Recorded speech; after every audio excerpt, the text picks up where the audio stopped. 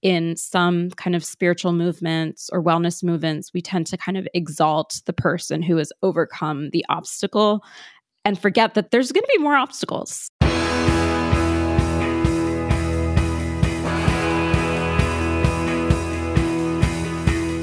Welcome to The One You Feed. Throughout time, great thinkers have recognized the importance of the thoughts we have. Quotes like garbage in, garbage out, or you are what you think ring true. And yet, for many of us, our thoughts don't strengthen or empower us. We tend toward negativity, self-pity, jealousy, or fear. We see what we don't have instead of what we do. We think things that hold us back and dampen our spirit. But it's not just about thinking. Our actions matter. It takes conscious, consistent, and creative effort to make a life worth living. This podcast is about how other people keep themselves moving in the right direction, how they feed their good wolf.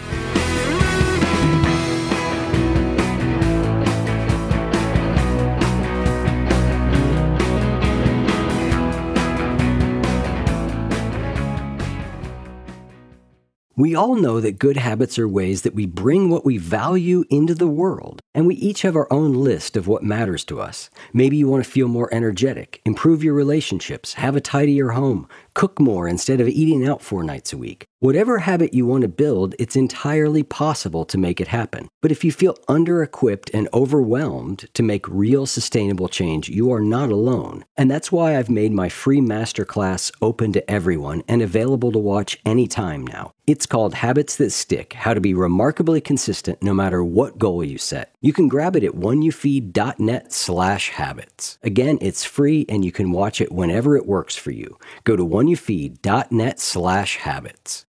Experts claim there is nothing tougher than a diamond. But at Diamonds Direct, we beg to differ. Have you ever met a mother? Strong, radiant, timeless. This Mother's Day, give her the gift that meets her match. With diamond jewelry starting at $200. Plus Diamonds Direct's exceptional quality and unbeatable everyday price, you're sure to give her a gift that wows this generation and the next to come. Experience the thrill of jewelry shopping done right at Diamonds Direct. Diamonds Direct. Your love, our passion. Thanks for joining us. Our guest on this episode is Dr. Pooja Lakshmin, a board-certified psychiatrist and author specializing in women's health and clinical assistant professor of psychiatry at George Washington University. She's a leading voice at the intersection of mental health and gender, focused on helping women and other marginalized communities escape the tyranny of faux self-care. She maintains an active private practice where she treats women struggling with burnout, perfectionism, disillusionment, as well as clinical conditions like depression and anxiety. Pooja is a frequent contributor to the New York Times and often goes viral on Instagram. Today, Eric and Pooja discuss her book, Real Self-Care, a transformative program for redefining wellness, crystals, cleanses, and bubble baths not included. Hi, Pooja. Welcome to the show. Hi, Eric. Thank you so much for having me. Yeah, I'm really excited to have you on. We're going to be discussing your book, Real Self-Care, a transformative program for redefining wellness. And in parentheses, crystals, cleanses, and bubble baths not included. So we'll be talking about that, and I think there's so much great material in there. But before we get there, we'll start like we always do with the parable. In the parable, there's a grandparent who's talking with their grandchild, and they say, in life, there are 2 wolves inside of us that are always at battle. One is a good wolf, which represents things like kindness and bravery and love. And the other is a bad wolf, which represents things like greed and hatred and fear. And the grandchild stops, and they think about it for a second, they look up at their grandparent, and they say, well, which one wins? And the grandparent says, the one you feed. So I'd like to start off by asking you what that parable means to you in your life and in the work that you do. I love the parable. I think that it applies in so many different contexts. And as a psychiatrist, one of the ways that it speaks to me is that it calls our attention to our internal worlds, and it calls our attention to the agency that we have. There is so much, obviously, that's out of our control, given the socio-political context that we live in and global events that are kind of always taking place. And our internal worlds, we get to decide what we give our attention to, internally and externally. And the parable, to me, is really, that's what it's about. That you can exert choice, you can exert agency. And in doing that, it's kind of radical, right? In sort of even recognizing that it's powerful. I love the way you frame that up. And I'd love to start by heading into talking about real self-care. What's the difference between real self-care and what you call faux self-care? I wanted to set up this framework in a way that called to attention the wellness industry, for starters. And that's why, one of the subtitles, crystals, cleanses, and bubble baths not included. Because in my practice, I see patients come in all the time and they say, Dr. Lakshmin, I'm stressed out, I'm burnt out, I'm not sleeping well, I'm not eating well. And I feel like it's my fault because I have this meditation app on my phone that I know I'm supposed to be using. But by the end of the day, the last thing I want to do is meditate. And, I've said over and over, you can't meditate your way out of a 40-hour work week without childcare. Like, that's not how wellness works. And when we focus on things that are sort of commodified, when we focus on what you can buy, it really takes away from the true meaning of well-being. So when I say faux self-care, what I mean is it's the juice cleanse, it's the bubble bath. It is also the yoga or the meditation. And I know that there's folks that are listening that are like, hey, wait a second, Pooja. Yoga really works. Meditation really helps me. And I'm not saying that they're bad. What I'm saying is that the actual real self-care is the internal process that you take to get to the thing. So you can imagine one person is at a yoga class and they're on their mat, totally in their head, comparing themselves to the person next to them that's doing a headstand and they can't do a headstand.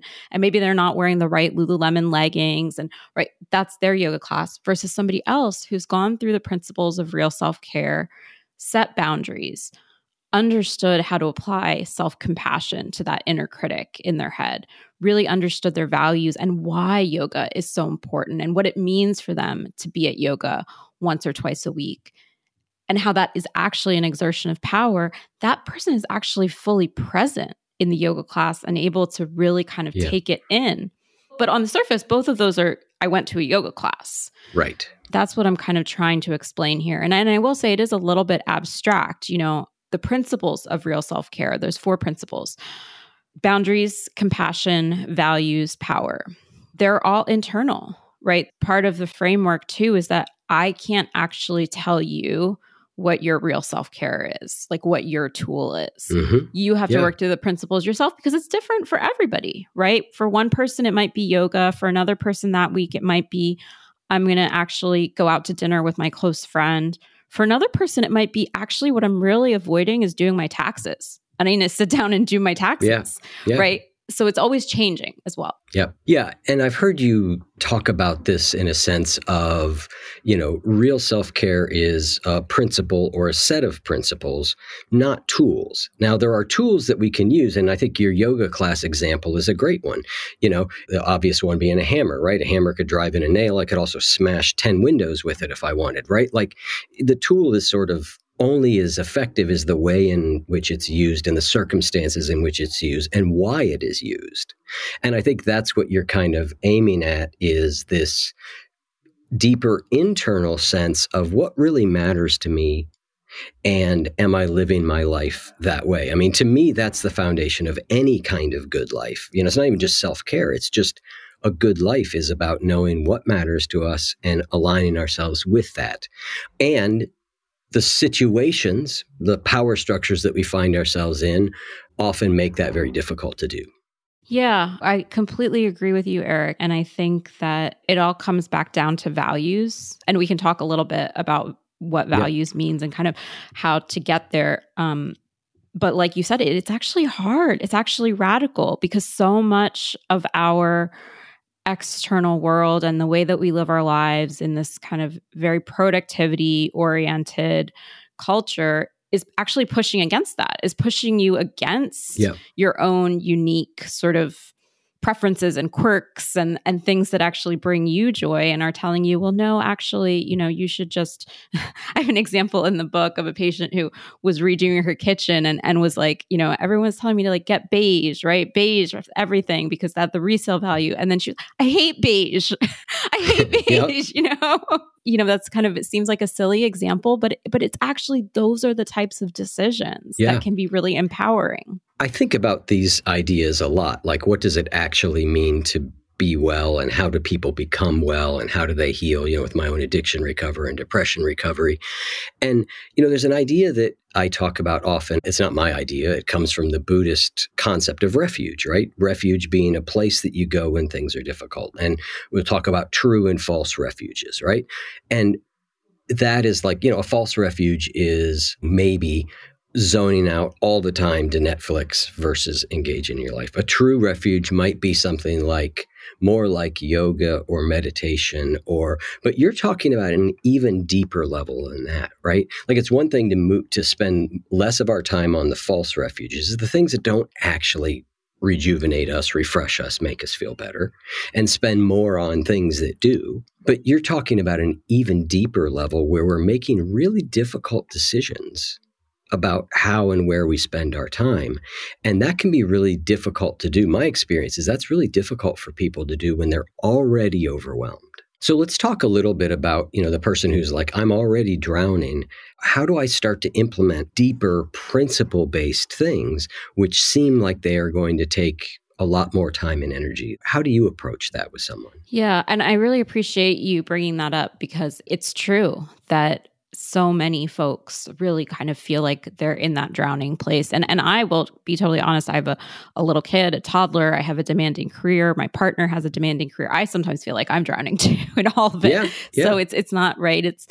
And I also want to pull back and just also note that the whole framework of real self-care is based on the idea of the concept of eudaimonic well-being, which is probably not new to you or to your listeners. But just as a recap, eudaimonic well-being says that a well-lived life is one in which your activities and your behaviors are aligned with what's most important to you, with your purpose.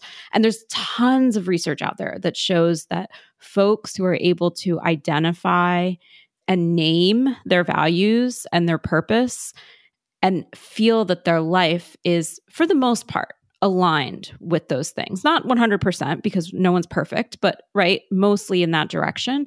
They have better mental health outcomes. They have better physical health outcomes.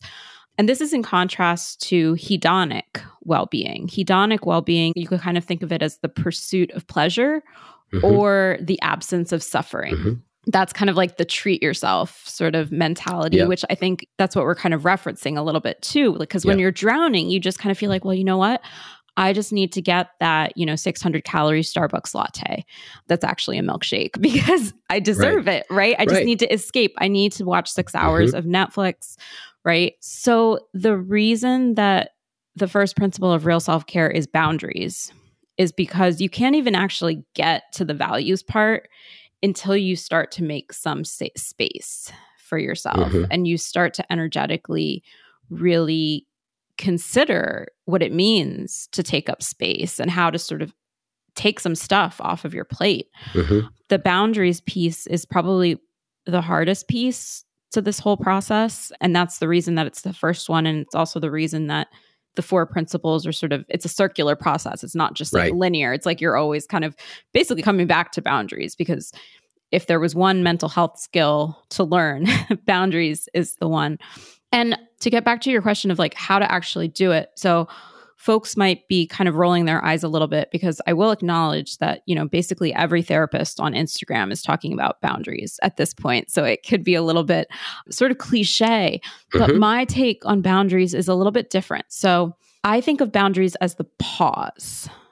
Not saying no, but it's the pause that is the boundary. And this was kind of an aha moment for me back in 2016 when I had just graduated residency from George Washington University.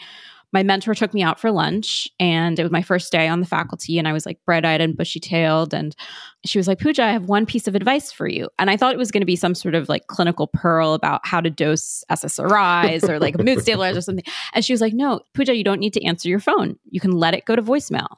Listen to what they want, decide, and then respond. Yeah. And that's when I was like, oh, it's the pause. And then you can choose yes, no, or negotiate. Because the truth is there is always a cost to no. Yeah. And that cost might be financial, it might be emotional, interpersonal, but we can't pretend that no is accessible to everyone all the time. Right. Right. That pause is so important. I had a coaching client once where, we had to set up a new rule. And the rule was that anytime anybody asked them to do anything, they had to say, that's a really interesting opportunity. Let me get back to you. Even if inside they were screaming, yes, yes, yes, yes, I want to do it. The answer was always, for this person, thanks for the invitation to do that. Let me think about it. Because part of what happens, and I know I do this, is I get asked to do something and I evaluate that thing on its own individual merit. I'm like, oh, that does sound really cool. And I'll say yes. But does it sound cool when I consider it in the context of everything else that's going on in my life? I need a pause to be able to do that. And this person, we just found like that was the rule we had to set so that they could come back and go, all right, let me have a few minutes to actually think about this. When is it? What else is going on that week? That sort of thing. So I think that pause is so critical. And I love the idea that a boundary isn't always no, right? That a boundary could be yes, could be no, could be negotiate. But the critical thing is taking the time to contemplate the decision. Yes. Yeah. And it's funny, this isn't my therapy session. I have my own therapist too, but I'm totally going through that right now with writing a book and all of the influx of demands that have come and opportunities in this new kind of phase of my career where I really love seeing patients. I love working with people one-on-one. I also love writing. And now all of a sudden my weeks, I don't have time to write anymore. And so I'm going through my own round of real self-care where I'm like, hey, wait, what happened here? How do I get back to the things I actually really enjoy? I do enjoy these conversations too, for sure. But it's like you have to really be selective and understand, like you said, the context. And I share that story and my own personal experience because I think it's important for folks to understand that this is always a work in progress. And with every new season of your life, whether it's a promotion you get, whether it's a new baby, whether it's going through divorce or illness, you're going to have to relearn the skill set because it's a new context. You don't know yet what all of the data points are. So it doesn't mean that you failed. It doesn't mean that you don't know how to set boundaries. It just means that you're just developing the same muscle in a new context. Yeah, absolutely. So I would love to maybe for a moment go back to a little bit on the faux self-care side. I wonder if you could share with me what you mean when you use the phrase the tyranny of self-care. Yeah, that came to me actually in the context of my experience as a healthcare worker, as a physician. So as many folks know, whatever side of healthcare you're on, whether it's the clinician provider side or the patient side, healthcare in America is broken, and especially mental health services. It's so hard to find affordable, accessible care. And so what I was seeing, even starting in like the 2010s, was everybody was burnt out. I was burnt out as a resident, but the answer that the hospital systems and kind of the higher ups were giving is like, well, learn how to meditate, resilience training, here's your yoga class. But it was like they weren't doing anything to actually fix the structural issues. So making sure that there's like adequate paid leave, making sure that people can have, a certain number of sick days. All of those kind of systemic supports were not there. And instead they were putting the onus on the individual to meditate or to do yoga or to lose weight or whatever the thing might be. And so that's what I mean when I'm pointing to the tyranny. Like it's another way that greedy capitalism, I just came to learn that term, greedy capitalism, exonerates the system and puts the onus of responsibility on the individual. And then you feel bad because, like I was saying earlier with like the meditation app, where you go through your whole day and you're working like triple shifts, but then you feel like, oh, well, if only I took the time to meditate, I'd be able to fix all these problems. And that's not to say that meditation or any of these individual choices, it's not that we don't have agency. We certainly do. But I think, I come from a framework of the dialectic. It's both and, right? We need both the systemic change and we need to be able to exert our own agency. And you can't have one without the other. Yep. So talk to me a little bit about that idea of the both and of individual change and systemic change, because this, I think, is it's a concept I find really interesting to think about and often difficult to put into practice, right? Because on one hand, we recognize that the individual solutions are not sufficient. And yet, we can't snap our fingers and have the world be different than it is right now. And so we are then often back to individual solutions. And even in this role, I think about how many of my conversations should be about the individual ways of dealing with life circumstances versus the systemic. And I'll be honest, I lean towards the individual because it's where I feel like I have the most to offer.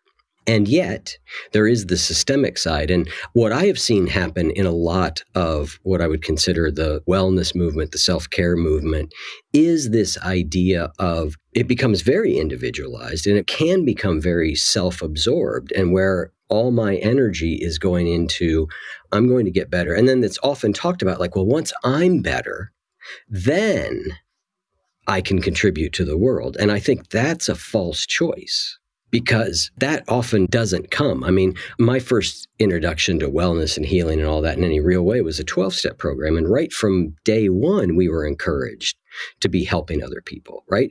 Working on the collective whole, and ourselves were joined together. And I'm just curious how you think about that, the individual versus the collective or the systemic change. And I think the way you do think about it is different than a lot of ways I've heard it articulated. So I'd love to get your thoughts on that. It was a long question. I love long questions. I appreciate you saying that you lean more towards the individual side, because I hold that bias too. I'm a psychiatrist. I work with people one-on-one, and that's where I feel like I can be the most helpful as well. And part of what, like my own real self-care process, like part of what rejuvenates me is using my voice to advocate for the structural changes and for my patients, and, kind of hopefully moving the conversation to a different place. So I actually had a conversation a few months ago for the Ezra Klein show with Tressie McMillan Cottom, who's a sociologist and an amazing powerhouse. She's a sociologist, so she comes from the complete other side. Yep. And I was a little nervous because I was like, oh gosh, I'm going to have to really prove to her, because the reality is the examples that I give in the book of, let's say, a patient who is, going through the boundaries, the compassion, the values, and works up the strength to have a hard conversation with her partner about the fact that after having, 2 kids, for the third, she really wants him to ask for having a paternity leave, right? And that leads to him asking and his company saying yes. And that change goes on to impact everybody else. That's rare, right? Like a lot of employers would say no. And that's true that this isn't every situation or every circumstance. But my take on this is that if wellness and self-care stays commercial, if it stays commodified, then we don't even have a chance of getting to collective change. Whereas if we start conversing about self-care as an internal process, as a personal process, then at least we have a chance of getting to that collective change. I think of this as the dialectic that we discuss, which isn't my concept. That comes from dialectical behavior therapy, Marsha Linehan's work of, being able to hold 2 opposing truths at the same time. And I think that change is always so much slower than we want it to be. One of the things that gives me hope and that helps me stay in the fight, really, because I think that's what it is, right? Staying in the fight and continuing to have these conversations and reflect and think about your choices is I'm actually the first generation of women on my mom's maternal side to go to graduate school, to get a doctorate, to work professionally outside the home, That's just one generation. And those types of changes, like that's a big deal. Yeah. That's a big deal.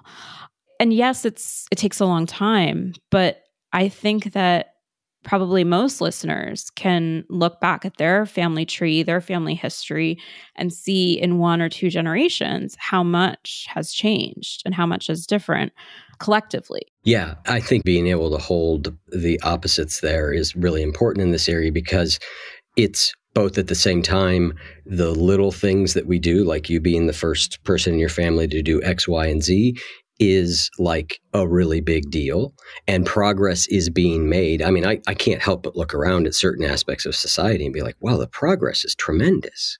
And there's a long way to go. Like I often think about like gay rights, right? Gay rights from when I was an 18-year-old to where they are today is a night and day proposition difference. It is an order of magnitude difference. And at the exact same time, there is some gay child being bullied somewhere in some small town in Missouri, right? Both those things are true. We've made a ton of progress, and we've got a long way to go. But I feel like it's so important to grasp both of those things, because at least for me, if I don't acknowledge and see the progress, it doesn't give me much hope to continue to try and do things differently. But if all I do is get into a Pollyanna, everything has gotten better phase, then I'm not continuing to advocate for changes that need to occur. Yeah, I completely agree. And I was just thinking back to an experience that I had at Esalen. And I write about this in the book, actually. I went to Esalen. I think it was like 2018, and I was burnt out as a psychiatrist. I went like very seriously, like I was going to get these deep questions answered. It was like this mindful movement week, and it was a lot of money. You know, it was expensive. Esalen is not cheap. And I remember when I was there was this couple, they were in their 60s, I think, and we were eating lunch together, and they're like, oh yeah, we come here once a year for our vacation. We're here on vacation. And I was so insulted. I was like, this isn't a vacation. You know, this is serious work.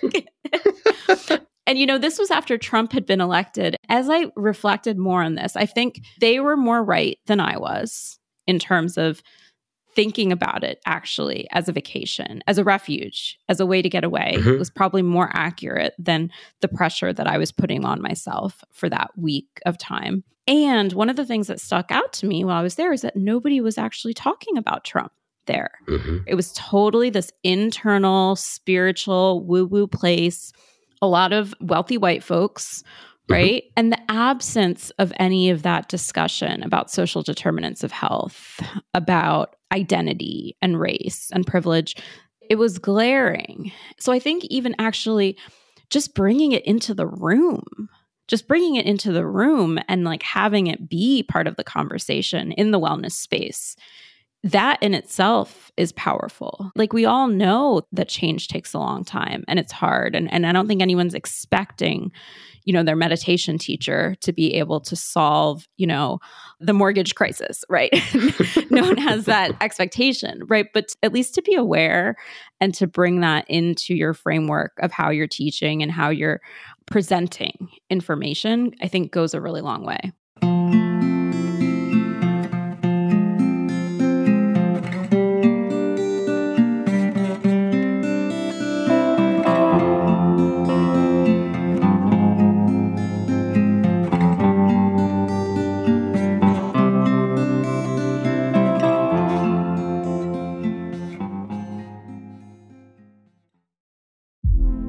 Hey girlfriends, it's me, Carol Fisher. I'm so excited to tell you about the brand new series of The Girlfriends. In season 1, we told you about the murder of Gail Katz at the hands of my ex-boyfriend Bob. At one point, a woman's torso washed up on Staten Island and was misidentified as Gail. She spent 9 years in Gail's grave, and then she just disappeared. It's almost like it's become this moral obligation to find her. And that's what we're going to do. Find this missing girlfriend and tell her story. With the help of some of your favorite girlfriends from season 1, like my producer, Anna. Oh my God. My friend, Dr. Mindy Shapiro. Hi, it's Dr. Shapiro, and I'd like to speak with the Deputy Medical Examiner. And of course, Gail's sister, Elaine Katz. Having no closure, it kills you. Join us as we try to solve a 35-year-old cold case. It's not going to be easy, but it's going to be one hell of a ride. What? I can't believe this. Listen to Season 2 of The Girlfriends, Our Lost Sister on the iHeartRadio app, Apple Podcasts, or wherever you get your podcasts. Something that makes me crazy is when people say, well, I had this career before, but it was a waste. And that's where the perspective shift comes, that it's not a waste, that everything you've done has built you to where you are now. This is She Pivots, the podcast where we explore the inspiring pivots women have made and dig deeper into the personal reasons behind them. Join me, Emily Tish Sussman, every Wednesday on She Pivots as I sit down with inspiring women like Misty Copeland, Brooke Shields, Vanessa Hudgens, and so many more. We dive into how these women made their pivot and their mindset shifts that happened as a result. It's a podcast about women, their stories, and how their pivot became their success. Listen to She Pivots on the iHeartRadio app, Apple Podcasts, or wherever you get your podcasts. I had a conversation recently with Padraig Otuma. I never know how to say his name. He's a poet. He runs a podcast with the On Being Network called On Poetry. And he had a section, and we got into this conversation, and I'd never thought of it this way, but I think it ties a little bit into what you're saying, which is he talks about in any sort of church movement or an AA movement or anything, there's a lot put on the testimony, meaning somebody saying like, I was this broken person, and I did this, or I was having a lot of problems with depression and then I took ketamine and suddenly I'm better, or I meditate and it makes me feel X, Y, or Z. And those are useful things. But what happens for the people who are sitting there who that's not happening for? For the person who is the meditation teacher is going on and on about how much meditation has changed their life, or one of their students is talking about it, and somebody else is sitting there going, well, I meditate 20 minutes every day and my life is still a mess. Like, what about that? So like, what does that do to people? And I think it ties to what you were just saying. If we're not talking about the social determinants of wellness, if we're not taking into consideration the context of which people's lives are, these ideas can actually become, and I think this is what you're talking about with the tyranny of self-care, these ideas can become ways that we feel worse about ourselves or cause us to disengage from potentially helpful modalities at all because we feel like we're not being understood by them. Yeah, that's such a great point. And it's interesting, as you were talking, I was also thinking, my mind went to the person giving the testimony. And what happens to that person when, understandably, something traumatic happens in their life, yes, right? And they stop meditating, or maybe they are still meditating, but it doesn't work like it used to. And then where do you go from there? And I think for me, that's why with Real Self-Care, it was so important to frame it as it's not an outcome. It's not a destination, right? It's a continuous process. And I think you could probably say the same about, whether you call it activism or organizing or whatever term you use for moving our society to a more progressive place, that it's, I think just because of the nature of how deeply inequitable our society is and then the roots on which we were built, I don't think it's a destination. I think it's like we just always have to keep going. Yeah. And it's kind of in some sense, it's a little aspirational. So to me, progress is actually staying in it, right? Like staying in the game and like continuing to come back to that work, even when you have moments of burning out, even when you have times where you're like, you know what? Yes, I did just order something on Amazon, even though I know I should be supporting the small businesses down the street, and right? Like not beating yourself up too much, just being like, okay, well, next week I try again. Yeah. That's, I think, how we have to think about success. And in my mind, I think there's a connection there with the testimony and the way in which in some kind of spiritual movements or wellness movements, we tend to kind of exalt the person who has overcome the obstacle. Yes. And forget that there's going to be more obstacles. Yeah, my life is a testament to that, right? I mean, like, I got sober at 24 from heroin addiction, stayed sober 8 years, then started drinking again. So it was like, oh, what now? Like all that's out the window. And then, get sober again and depression. And you probably run into this a little bit too. I think one of the other elements that gets into this, if you're the sort of person who helps others to any degree, you suddenly are worried about when you're not doing great, like, is everything I teach people BS? Yep.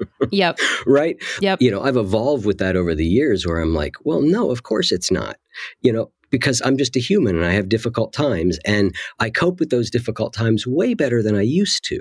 Doesn't mean I cope with them perfectly. Doesn't mean that I don't make mistakes, doesn't mean that I don't do all that stuff, but I do it a little bit better than I used to. But 10 years ago when we started this show, I can't remember the exact phrase, but I wrote out a little introduction for the show. And listeners can probably tell you exactly what it is because it plays at the beginning of every episode. I just don't listen to it. But it was something along the lines of living a good life takes consistent, creative, and constant effort. Meaning like this never ends. It's not like you're going to just listen to just the right conversation on a podcast or go to just the right weekend, retreat or week-long retreat, and then it's over, and you're suddenly well for good. Like, that's not how life works. Yeah. I'm just nodding my head because I just agree so fervently. And I hate that we live in a culture that like exalts or, kind of puts on the pedestal that it's better for it to just be neatly tied into a bow.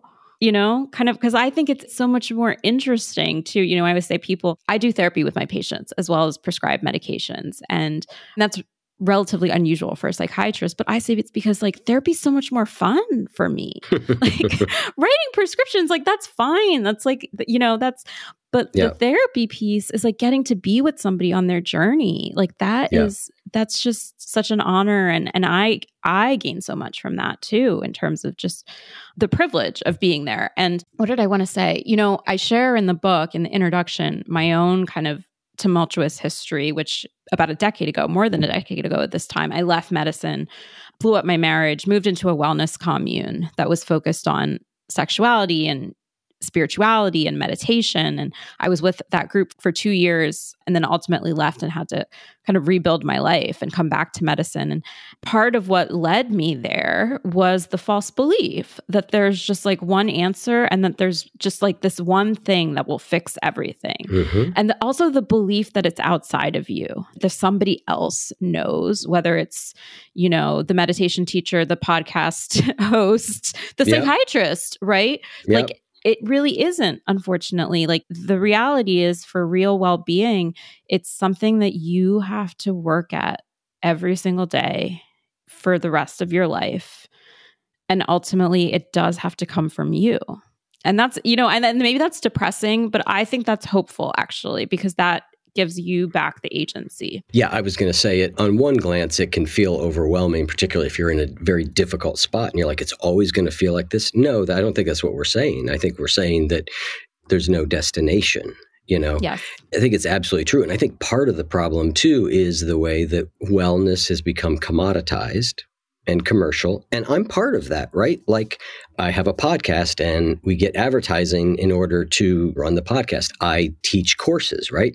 And I have to market those courses, right? And I'm always really struggling with like the sort of marketing that will actually entice somebody into doing the course versus going over the top. Or, I've often said like you could boil my entire philosophy down to like, I will teach you how to not make things worse. I'm like, that just doesn't sell. Like nobody's going to buy that.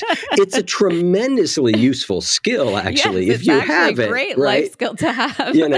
But I wrestle with this in my own way. And I mean, anybody who writes a book, right? You're getting blurbs on the book that are just over the top, right? They're just like, we want those blurbs because that's what's going to sell the book. And I just find it's a complicated relationship to have, to be both critiquing that space and be in it. Yeah. Yeah. It feels like you've been in my brain for the past year. So as I launch a self-help book. But you know what I would say is that the way that I handle this is to be transparent, and to acknowledge like that I do wrestle with it, and that I do, not to pretend that it's not there, those contradictions, but to really bring it into the room. And I think that humanizes the quote unquote experts. I think that it also gives people who are looking for a structure, right? Because we can't give answers, but we can provide a structure, right? People that are looking for a structure, it helps them to be, as they're choosing sort of what they put in their ears, right? Yeah. Who's on their feed when they're scrolling, As a physician, I think that I've come to where I've landed is that when doctors are not in these spaces, then the void gets filled with a lot of junk. And so it is actually important for folks who are coming with integrity and do have training and background and knowledge to, I guess, do the messy work of figuring out how to be there. Yeah. As opposed to kind of staying up on this like high horse and kind of being like, well, that's beneath me, Yeah. Let's get into the principles a little bit more, and maybe we can, give some tools for people to use. Again, real self-care is not about a tool, but some practices and different things. Yeah. And so I'd love to just have you sort of reiterate, the 4 principles of self-care again. Let's go into those a little more deeply. Yeah. So there's 4: boundaries, compassion, values, and power. You could kind of distill it down to, because I know everyone likes, just a list. Do less things, be nice to yourself, spend your time on what really matters. That's the hardest one. And either give back or ask for help. And, we talked a little bit about boundaries and how my conceptual of boundaries is the pause, right? Yep. And you can think of that on the micro level, when an email comes in from your boss or your kid's school asks for you to join a committee. Or you can also think of it on the macro level of like, what do I want my career to be? Where do I want to live? Do I want to have children or not? Like those are big, big life decisions that you can take a pause, or you should take a pause. You shouldn't just kind of continue on the path of what you think you're supposed to have your life look like, and then end up doing what I did, which I would not advise, blowing it up and, right. So there's kind of 2 levels to that. Compassion is the next principle, because obviously as soon as you start setting limits with people in your life, everyone's going to be mad at you and have feelings. And then you're going to feel guilty. And so because in my clinical practice, I work with women, mostly mothers, pregnant and postpartum folks, the number one complaint I get is sort of like, okay, Dr. Lakshmin, I'm saying no, I'm setting boundaries, but like, I feel so guilty. Yeah. I feel so guilty, And the way that I work with this comes from acceptance and commitment therapy, ACT. It takes a lot from Buddhist philosophy, which is like, you feel guilty. Like, yes, we can't change our feelings. That's not how feelings work. It doesn't work to try and run away from the guilt or to turn the guilt off. And so I think of guilt as actually a manifestation of all of these external social constructs and contradictory expectations that are put in particular on women, but not only women, because I know men experience this in different ways too. But when you're told that you have to be in 2 places at once in order to be a good mom, like that doesn't make sense. You can't do that. There's no right choice. And so our brain takes that conflict and makes us the bad guy. And that's guilt. So one helpful kind of metaphor that I use is to think of guilt as if it's a broken check engine light on your car dashboard. So, if you've taken your car to get serviced and the oil changed and everything's good, but then there's like a light on the dash that keeps going off. It doesn't actually give you any meaningful information. It's broken, but it's just going off. That's what guilt is. You don't have to set your moral compass according to the guilt. Like you can just sort of let it be in the background. So let me ask you a question about that, because this ties to another concept that comes up that you talk about later on under values, and it's this idea of the shoulds, right? I should do this, I should do that, right? Which is associated with, there's a guilt element of that, right?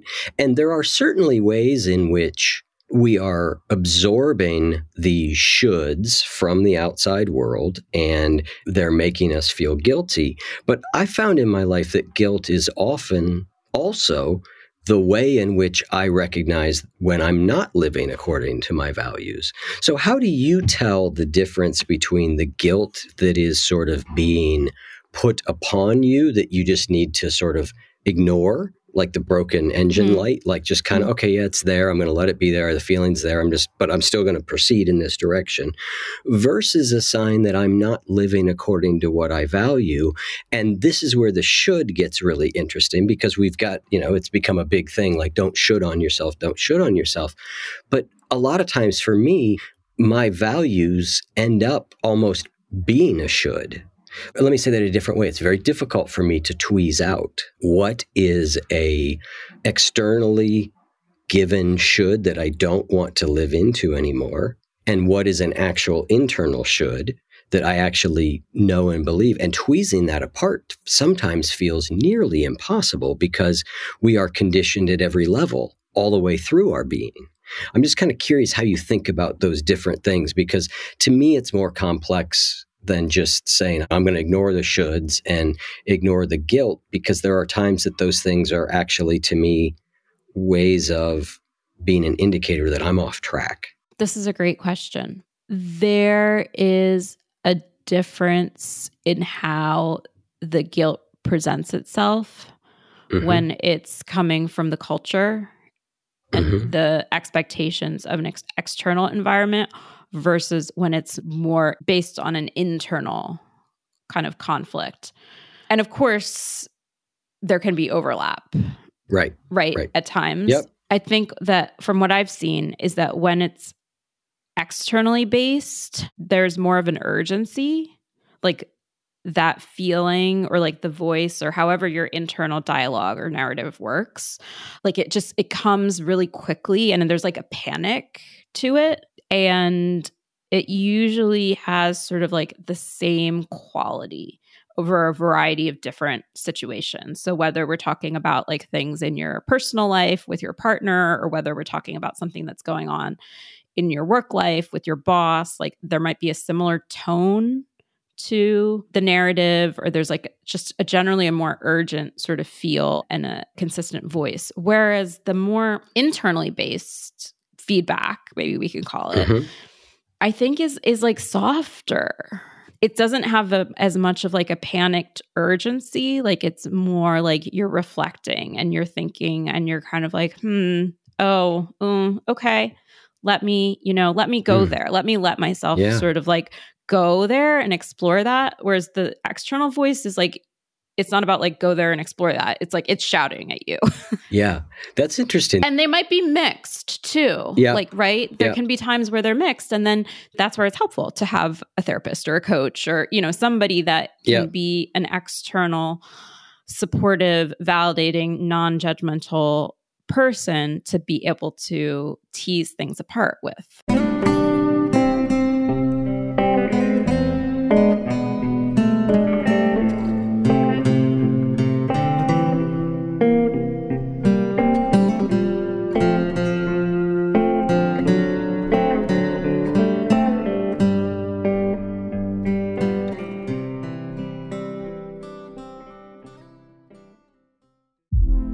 Hey girlfriends, it's me, Carol Fisher. I'm so excited to tell you about the brand new series of The Girlfriends. In season 1, we told you about the murder of Gail Katz at the hands of my ex-boyfriend Bob. At one point, a woman's torso washed up on Staten Island and was misidentified as Gail. She spent 9 years in Gail's grave, and then she just disappeared. It's almost like it's become this moral obligation to find her. And that's what we're going to do. Find this missing girlfriend and tell her story. With the help of some of your favorite girlfriends from season 1, like my producer, Anna. Oh my God. My friend, Dr. Mindy Shapiro. Hi, it's Dr. Shapiro, and I'd like to speak with the Deputy Medical Examiner. And of course, Gail's sister, Elaine Katz. Having no closure, it kills you. Join us as we try to solve a 35-year-old cold case. It's not going to be easy, but it's going to be one hell of a ride. What? I can't believe this. Listen to Season 2 of The Girlfriends, Our Lost Sister on the iHeartRadio app, Apple Podcasts, or wherever you get your podcasts. Something that makes me crazy is when people say, well, I had this career before, but it was a waste. And that's where the perspective shift comes, that it's not a waste, that everything you've done has built you to where you are now. This is She Pivots, the podcast where we explore the inspiring pivots women have made and dig deeper into the personal reasons behind them. Join me, Emily Tish Sussman, every Wednesday on She Pivots as I sit down with inspiring women like Misty Copeland, Brooke Shields, Vanessa Hudgens, and so many more. We dive into how these women made their pivot and their mindset shifts that happened as a result. It's a podcast about women, their stories, and how their pivot became their success. Listen to She Pivots on the iHeartRadio app, Apple Podcasts, or wherever you get your podcasts. I'm trying to feel into that experience. And I think you're actually right to some degree. That the guilt that comes from disappointing someone else does feel more panicky. Like I've said before on this show, in my life, I have noticed like a particular voice that will show up. For years, it was, I need a drink, I need a drink, I need a drink, even after I was sober. And then it transformed from that into what does not sound better, which is, I wish I was dead, I wish I was dead, I wish I was dead. But what I realized when I started to really look at that, I noticed where it most often came up. And it most often came up when I was in a situation where I was going to have to disappoint someone. Primarily when I was in a situation where there was no way not to disappoint someone. You know, like the decision I'm going to make is either going to make my wife happy and my son unhappy. And that caused in me a sense of despair that isn't the same as when I am feeling internally off track. The phrase, I wish I was dead, right, is so over the top urgent feeling in comparison. And that's where it came up in me. You know, it comes up in those circumstances. And, you know, I love what you said about a mother who can't be in two places at once. Jenny and I had a similar experience recently. I talked about this at great length on another episode, and I don't know where they come out in relation to each other. But an insight I had, but my mom was in Columbus and was having some health challenges. Her mom was in Georgia and was battling dementia. And we went back and forth between the two. And I realized, you know, I was carrying this weight that like when I'm in Georgia, my mom's not happy. And when I'm in Ohio, her mom's not happy. And I was carrying that emotional weight until I realized one day, like, oh, wait, it is literally impossible to make them both happy. Like, it can't be done. Right. All of a sudden, there was a freedom there for me in that. And so I think that was a way of resolving that conundrum. But I think what you just said really makes a lot of sense to me about the tone and the urgency of, quote unquote, that guilt. Thank you. And, you know, what you just said too about like, it's literally impossible for me to act in a way that will have both of them feel happy at the same time. And you said that gave you freedom and I think, or a sense of freedom. And like one of the ways that I think about that, I think it's a similar thing, is that it's not yours, that it's not your feeling. The weight of it that you were carrying around was not yours to carry. Yeah. And so maybe that's one of the ways where when I'm talking about like internal versus external, that's a way that it's maybe a little bit of a semantic thing too. But I think, you know, what we're describing here is the whole point of real self-care. And my hope for real self-care is that it invites these deeper conversations in ourselves and with others where we can reflect on how we manage our time, how we think about the expectations that are put on us, and that we have of ourselves, and kind of tease apart all these different threads. Because the answer is, again, like, they're different for everyone, and they're not easy to come to in that you do have to wrestle with it. You do have to kind of work with it. It's not the same as just kind of saying, okay, well, here's the exercise plan. here's the, right. Here's the 10-step like skincare routine, Yeah. And I think the other thing about this idea of boundaries is that we get the idea that sort of once we set them or establish them, they're sort of in place, right? And life is a lot more dynamic than that, right? Like I may set a boundary, which is I'm going to take very good care of my physical health, and the way I'm going to do it is X, Y, and Z. And that is my boundary, and it's my value. And then there can be a circumstance in which another value of mine, say my dog's well-being, there's a crisis. And that then all of a sudden needs to supplant the boundary that I just set around this thing, right? Like it's not so easy as like you just line your values up 1 through 5 and then you just kind of have your marching orders, because life doesn't work that way. Right. Life is always throwing different circumstances at us. There's this idea in habit creation. Our culture's become so obsessed with the idea of habits. I mean, I talk a lot about behavior change, and I think they're important, but the key thing in there is that habits only form in a stable context. And most of us don't have stable contexts as our lives. If you're a parent, you do not have a stable context, right? If you have a career on top of it, your career doesn't give you a stable context either, because some weeks you can leave every day at 5, and other weeks, you've got some big thing and you're like, oh, there's an emergency. I got to be here till 9. Right. And so with the context always shifting, our boundaries also have to be shifting. And that's why I love the idea that you have of the pause. Yes. Right? The pause of, okay, given all the circumstances that are at play right now, what's the right wise response for me to allocate my time? Because that's often what we're talking about here, right? Yes. We're talking about a time allocation, where I spend my time. Yes. And the flexibility, right? When you kind of think of it as like just a rigid thing, that's actually not helpful. Like we need to be able to cultivate that flexibility. And I think this is probably a nice place to talk about values too, because I think that values, it's the crux of all of this. And the reason that values isn't the first principle is that because you actually do need to get some understanding of the boundaries and the compassion before you come to values. I think one of the things that I've noticed with my patients is that when I ask them about their values, like when I say like, well, what really matters to you? What do you really care about? What's most important? I get one of two responses. Either I get like a very stock answer, like, well, my kids, or my parents, which is like, that's not helpful, because we all value our children.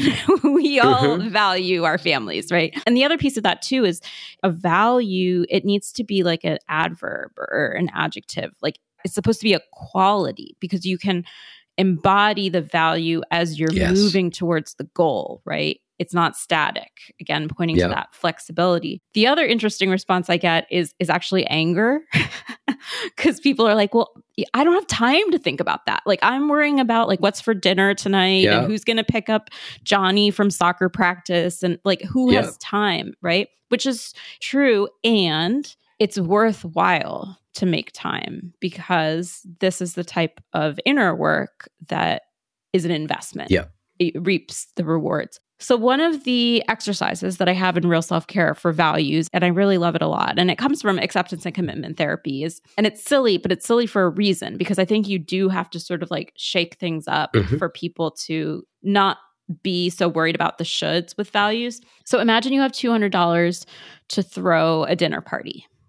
What is that dinner party going to look like? And you kind of just let your mind go with it. Is it going to be, are we going to be outside in the park? Is my friend who plays in a band going to come play? Is it going to be a potluck and like everybody brings their favorite dish from the last state or country that they visited? Or maybe your mind goes through like, sitting down at a table and the color scheme for the placemats. And it's so easy in that little activity or exercise to understand that every single person is going to have a completely different dinner party. There's no best or right dinner party. It really is like, it's your preference. It's what you care about. And then from there, then you pull out the adjectives and the adverbs. And, for one person, it might be like, I want to look around and see everybody in like really deep conversation. And maybe the value is like connection, or like intimacy or something like that. But maybe for somebody else, it's like, I want to see everybody dancing. And maybe it's like physicality or like embodiment, right? Mm-hmm. And you play with that because, like what you were saying, in different seasons of your life, the values are always changing. You have to be flexible with it. But I share that because I think it's a nice introductory way for folks that are wanting to, take some of this work and try and implement it in their lives right away. You can do that, and then you can play around with it and see like, okay, how do I incorporate that value into my week? How do I take whatever values came out from there, and how do I actually put that into my yoga class? Or how do I put it into, I'm training for a marathon. How do I put that into my training? You can take that and put it anywhere in your life. I love that. I love that exercise. I mean, I've interviewed both Stephen Hayes and Russ Harris and asked them, like, what do you think is the best tool for creating values and all that? But I've never heard that one. And I love that idea because it does show how different it is. And, I think values work for me is often overwhelming because there's a big list of values and I'm like, well, yeah, I mean, I agree. They all sound good. I agree. Right? I agree with all those things, right? And so I think that values work is difficult for people because, you do have to really contemplate fairly deeply. And it causes you to recognize that you can't value everything in the same way that contemplating your time, how you spend your time deeply causes you to confront a very similar fact, which is I can't do all the things I want to do. So I have to decide. And, anytime we make a decision about choosing one thing, we're not choosing other things. And that can be deeply uncomfortable. And then the other thing of values I think is so interesting is that sometimes living according to your values is actually a drag.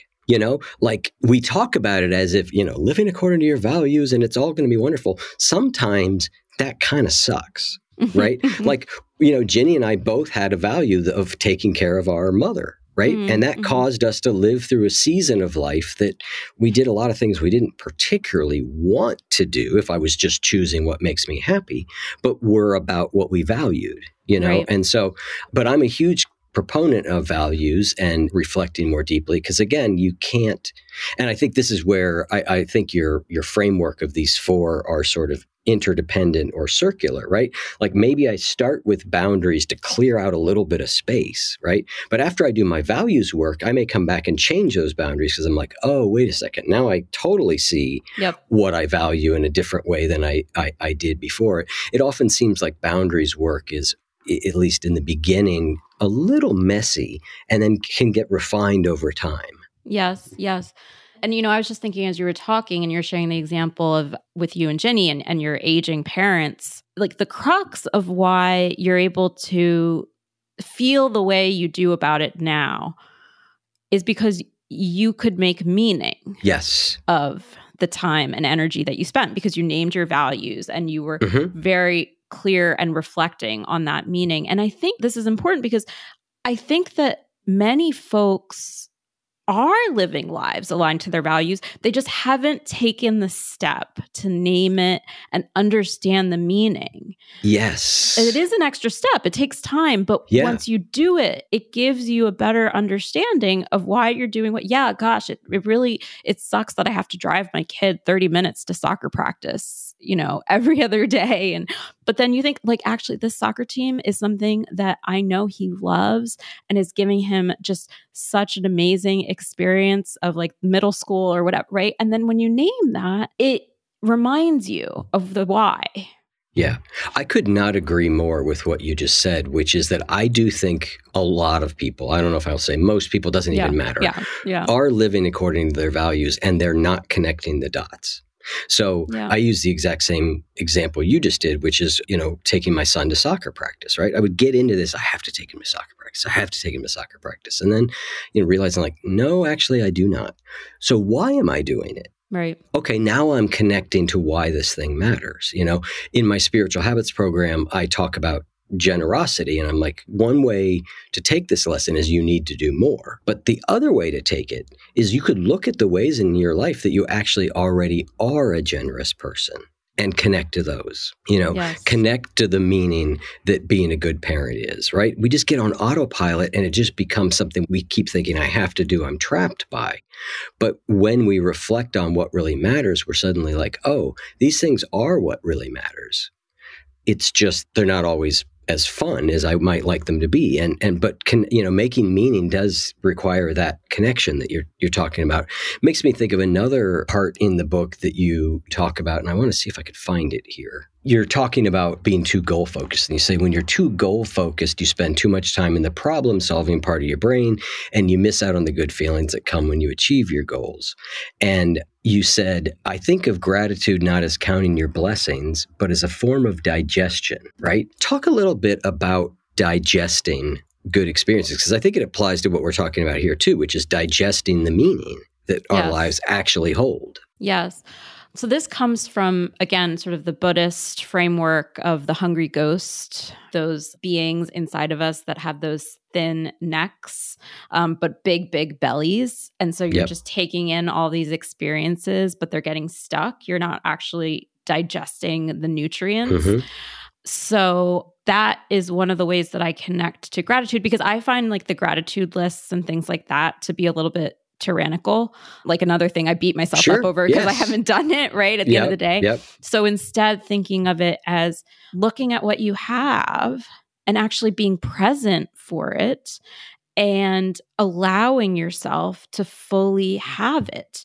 You know, I was listening to an episode that you did with Greg McCune. Mm-hmm. I think it was a while ago, and he talked about, the way to have more is not to try and get more, but to actually have the things that are already in your life. Yep. And I think that's a similar ethos, right? Where you actually engage and are present and enjoy what is already there. The reason that I like digestion, I guess, is because it calls to mind actually taking in the nutrients. And, it's funny because I think I'm living that right now with, having my first book out and all of the things that have come with it that are so great, but also like having to really do some internal work to be present and to allow myself to have it and to like give myself that, especially if you're somebody who's, admittedly an overachiever and a type A person. You're just like so easy to just run to the next thing. Yep. That's not real self-care, right? You have to stay in what you have. I was also thinking that this is a great segue into power, the last principle. Yep. We were talking about meaning and actually like naming these connections. And as I was researching for the book and looking at the origins of self-care, one of the things that came out is there's actually two parallel origins. There's people in the medical community, actually psychiatrists, started using self-care as a term to refer to like exercise and diet and things like picking out your clothes that folks who are in locked psych units could do as like places they actually had choices while being, involuntarily committed. Mm-hmm. But then the other side, there was Audre Lorde and Bell Hooks, the Black queer activists and thinkers who were talking about self-care as self-preservation, especially for marginalized groups. And so with power as the last principle, what I'm trying to do is like bring this back to the boundaries, the compassion, the actually aligning and acting according to your values. That's a way that we take our energy back. That's a way that we actually live some form of resistance against a society that's sort of constantly trying to extract.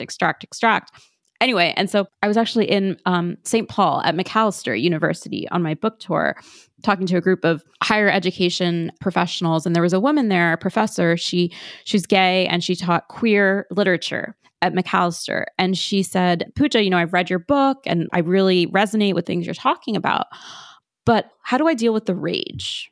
Like, how do I deal with the fact that there's so much that is unfair? And there's so much that's out of my control. And I have students who are gay who come into my office crying and who at times are, suicidal. Like that's the level that I'm dealing with. And I feel like I'm not doing enough. And so we chatted and we talked a little bit more. And she remembered that she writes young adult queer sci-fi novels for fun on the side. She had forgotten about this.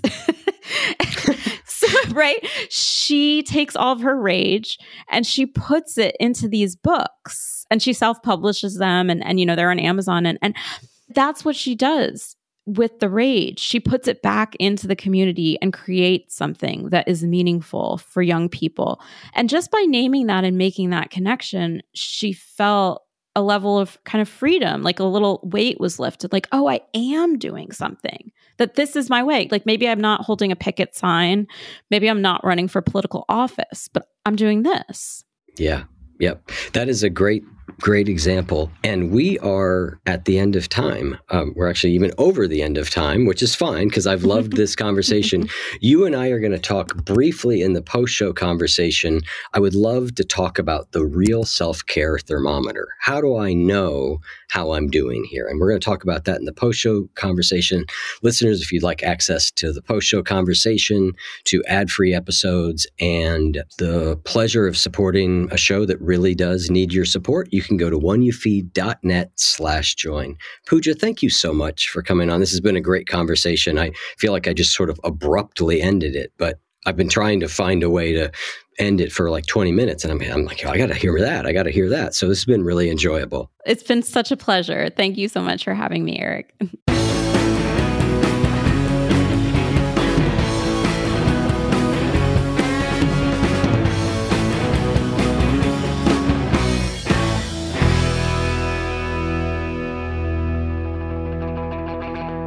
If what you just heard was helpful to you, please consider making a monthly donation to support the One You Feed podcast. When you join our membership community with this monthly pledge, you get lots of exclusive members-only benefits. It's our way of saying thank you for your support. Now, we are so grateful for the members of our community. We wouldn't be able to do what we do without their support, and we don't take a single dollar for granted. To learn more, make a donation at any level, and become a member of the One You Feed community, go to oneyoufeed.net/join. The One You Feed podcast would like to sincerely thank our sponsors for supporting the show. Something that makes me crazy is when people say, well, I had this career before, but it was a waste. And that's where the perspective shift comes, that it's not a waste, that everything you've done has built you to where you are now. This is She Pivots, the podcast where we explore the inspiring pivots women have made and dig deeper into the personal reasons behind them. Join me, Emily Tish Sussman, every Wednesday on She Pivots. Listen to She Pivots on the iHeartRadio app, Apple Podcasts, or wherever you get your podcasts.